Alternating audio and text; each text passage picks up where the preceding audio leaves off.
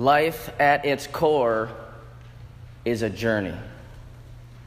As we often say, it's one day at a time. Also, one step at a time. Figuratively speaking, if you are not taking steps forward, then you are simply standing still. And if this is the case, then you're not moving, not growing, not living. Through the twists and the turns of life, we are to keep taking steps forward. And at its finest, I believe life is a journey with Jesus. Our destiny in our walk with Him is to go onward and upward. But as we've been talking about in our series, we are also to take steps with our one life, developing a friendship, discovering their stories of their past so we can know who they are now in the present, what they are going through, so that in our relationship with them and through our love for them, that in time they too will begin to make steps with Jesus. It's not just about us being in a relationship with our Lord. It's helping others, inviting others to come and walk with our Savior too, to have His love and to have His hope fill their hearts. That's what we're about as a church, to share this blessing of a life with God, one life at a time.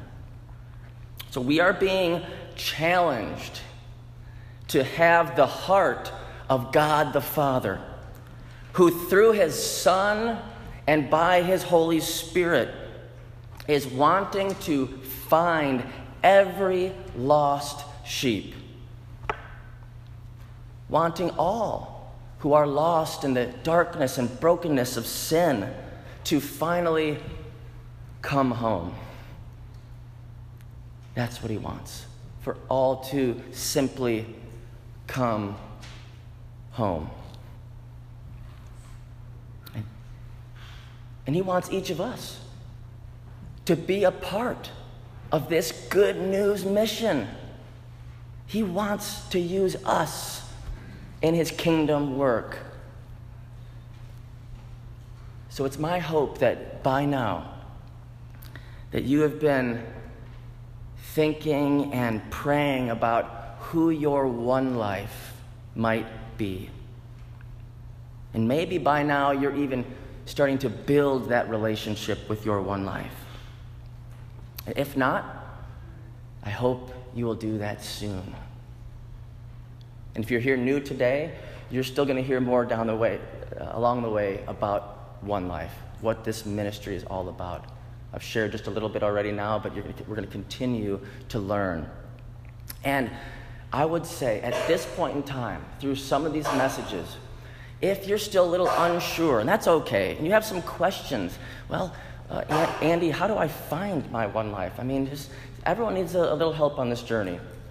We talk with each other, okay? As the body of Christ, we work with each other, encourage each other, but please be in touch with me. Give me a call, a text, or we can just talk face to face. Just say, Andy, this is where I am on this journey of one life, and let's talk about it. That's what it's about. Now, as I said before, one life has 3 D's to help us remember what to do. So in this way, it's actually pretty simple. We're always going to come back to these 3 D's. So the process of reaching out is called 3D1. It's one of the other ways this ministry is referred to, 3D1. So these are the 3 D's to do with your one life. So the first D that we've already talked about recent weeks is develop a friendship. Second D is discover stories. Discovering, like we just said, kind of what they've been through in life, what they're going through now. And be a listening ear. The last D is discern next steps. We don't hear that word discern very much today, but it's a biblical term, a spiritual term. So to discern means that through the Bible and through prayer, through circumstances, and through our intuitive connection with the Holy Spirit, we are trying to understand what God is telling us to do, what that next step is with our one life. As we discern these steps of reaching out, try not to overthink it too much. I think we all often do this. I do. Thinking. We tend to overthink it, and then we get flustered, so much so that we don't end up doing anything at all. And we know that's not the will of God, clearly, from what we see in His Word to us, of that great commission, that good news mission of going out to share Jesus. He doesn't want us to step back or stay still and do nothing. So let's together honor God who gave us this mission. And let's honor our one life, or our potential one life that God has for us. Let's honor them. For each of them need that new start that only Christ offers. So let's resist the temptation to overcomplicate this process so that we end up doing nothing. Our first point today is when you are wondering about your next step with your one life, doing something is always better than doing nothing. This statement might not sound very spiritual, but I'm telling you, my friends, it is. I think this simple statement is profoundly spiritual. And we can actually apply this to many areas of our life. When we come to that point of confusion, that point of indecision, which we come to those points often, don't we? And sometimes those points can be very paralyzing. And we just, I don't know what to do. I don't know what to do. But choose to do something rather than nothing. I think God honors that. That's part of that step of faith. Faith saying, I'm not sure, oh Lord, but I'm going to take a step. I'm going to do something here. Either with my one life or just where I find myself in life. I'm going to take that step. This helps me on those days when I feel stuck. The Lord's just saying, just do the next right thing. You can't accomplish everything of all your life's goals and dreams and all the things you want for your children and everything. It's like, do the next right thing. See, when you decide through faith and will to do something, then you give God a chance to work with you on it.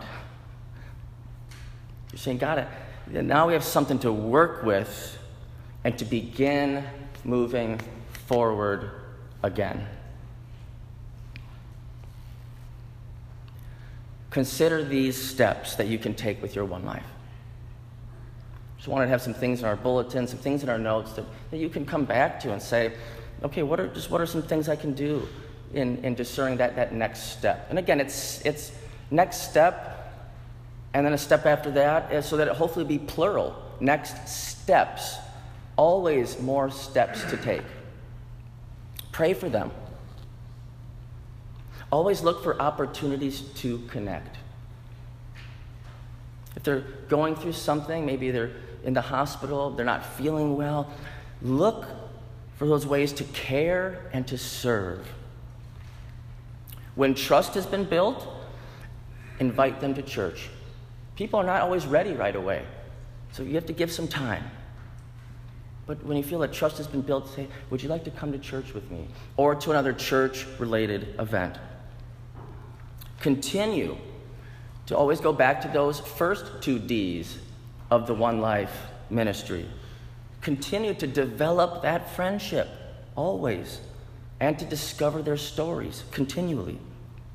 And then share your faith naturally. You don't have to be someone you're not. God wants to share from who we are, the uniqueness God has given each one of us. You're not me and I'm not you, and God will share differently through each of us. But as long as we try, God will honor that sharing of our faith, or sharing with someone what being in the church has meant to us, that community, that fellowship, that sense of family that God gives us. And the Holy Spirit will open doors. We trust the Holy Spirit will open doors. So whether from this list or a list of your own making, just take the next step. Jesus is always leading you in your walk with Him and in your walk with your One Life. So don't do nothing. That sounds spiritual, doesn't it, right? But it's true. Don't do nothing. Do something. Just discern that next step and take it. Here are 3 scriptures that will guide us. Not the only 3, but here are 3 that will help us to discern next steps with our One Life. First, from Colossians 4, verse 5. Be wise in the way you act towards outsiders. Make the most of every opportunity. Yes, be wise. Making the most of every good opportunity that God gives you, so that one day in the future, your One Life won't feel like an outsider. They'll know they're an insider in God's family.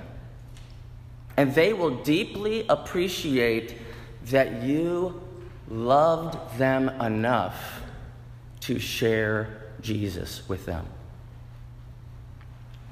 I can guarantee you that they will, along the way, deeply appreciate if you wanted to share your faith in Jesus in a loving way. 1 Corinthians 9, 22 and 23, the Apostle Paul says, I have become all things to all people, so that by all possible means I might save some. I do all this for the sake of the gospel, that I may share in its blessings. The Apostle Paul realized that the people he was trying to reach were different than him.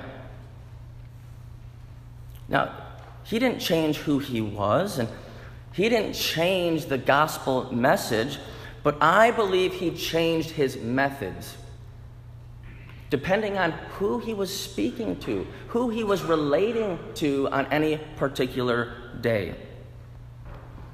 Meaning he wasn't doing one-size-fits-all evangelism. Nor should we. It's not one-size-fits-all evangelism. It's tailor-made for every person, one life at a time. Lastly, 1 Corinthians 16, verse 14 says to do everything in love. As you take the next step with your One Life, it's really simple, actually. Again, not to overcomplicate this. Do everything in love. As we share Holy Communion, we celebrate that Jesus did everything in love, showing us that through the bread and the cup, That he was willing to give everything. He was willing to give his body and his blood for us to be forgiven and made new. So he gave his one life for every life in this world. He gave his one life so that you and your one life would have friendship and peace and joy that has no end.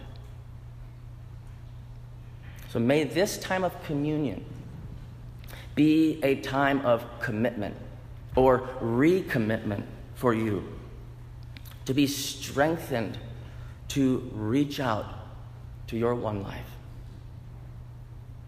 to reach out in new ways that God will lead.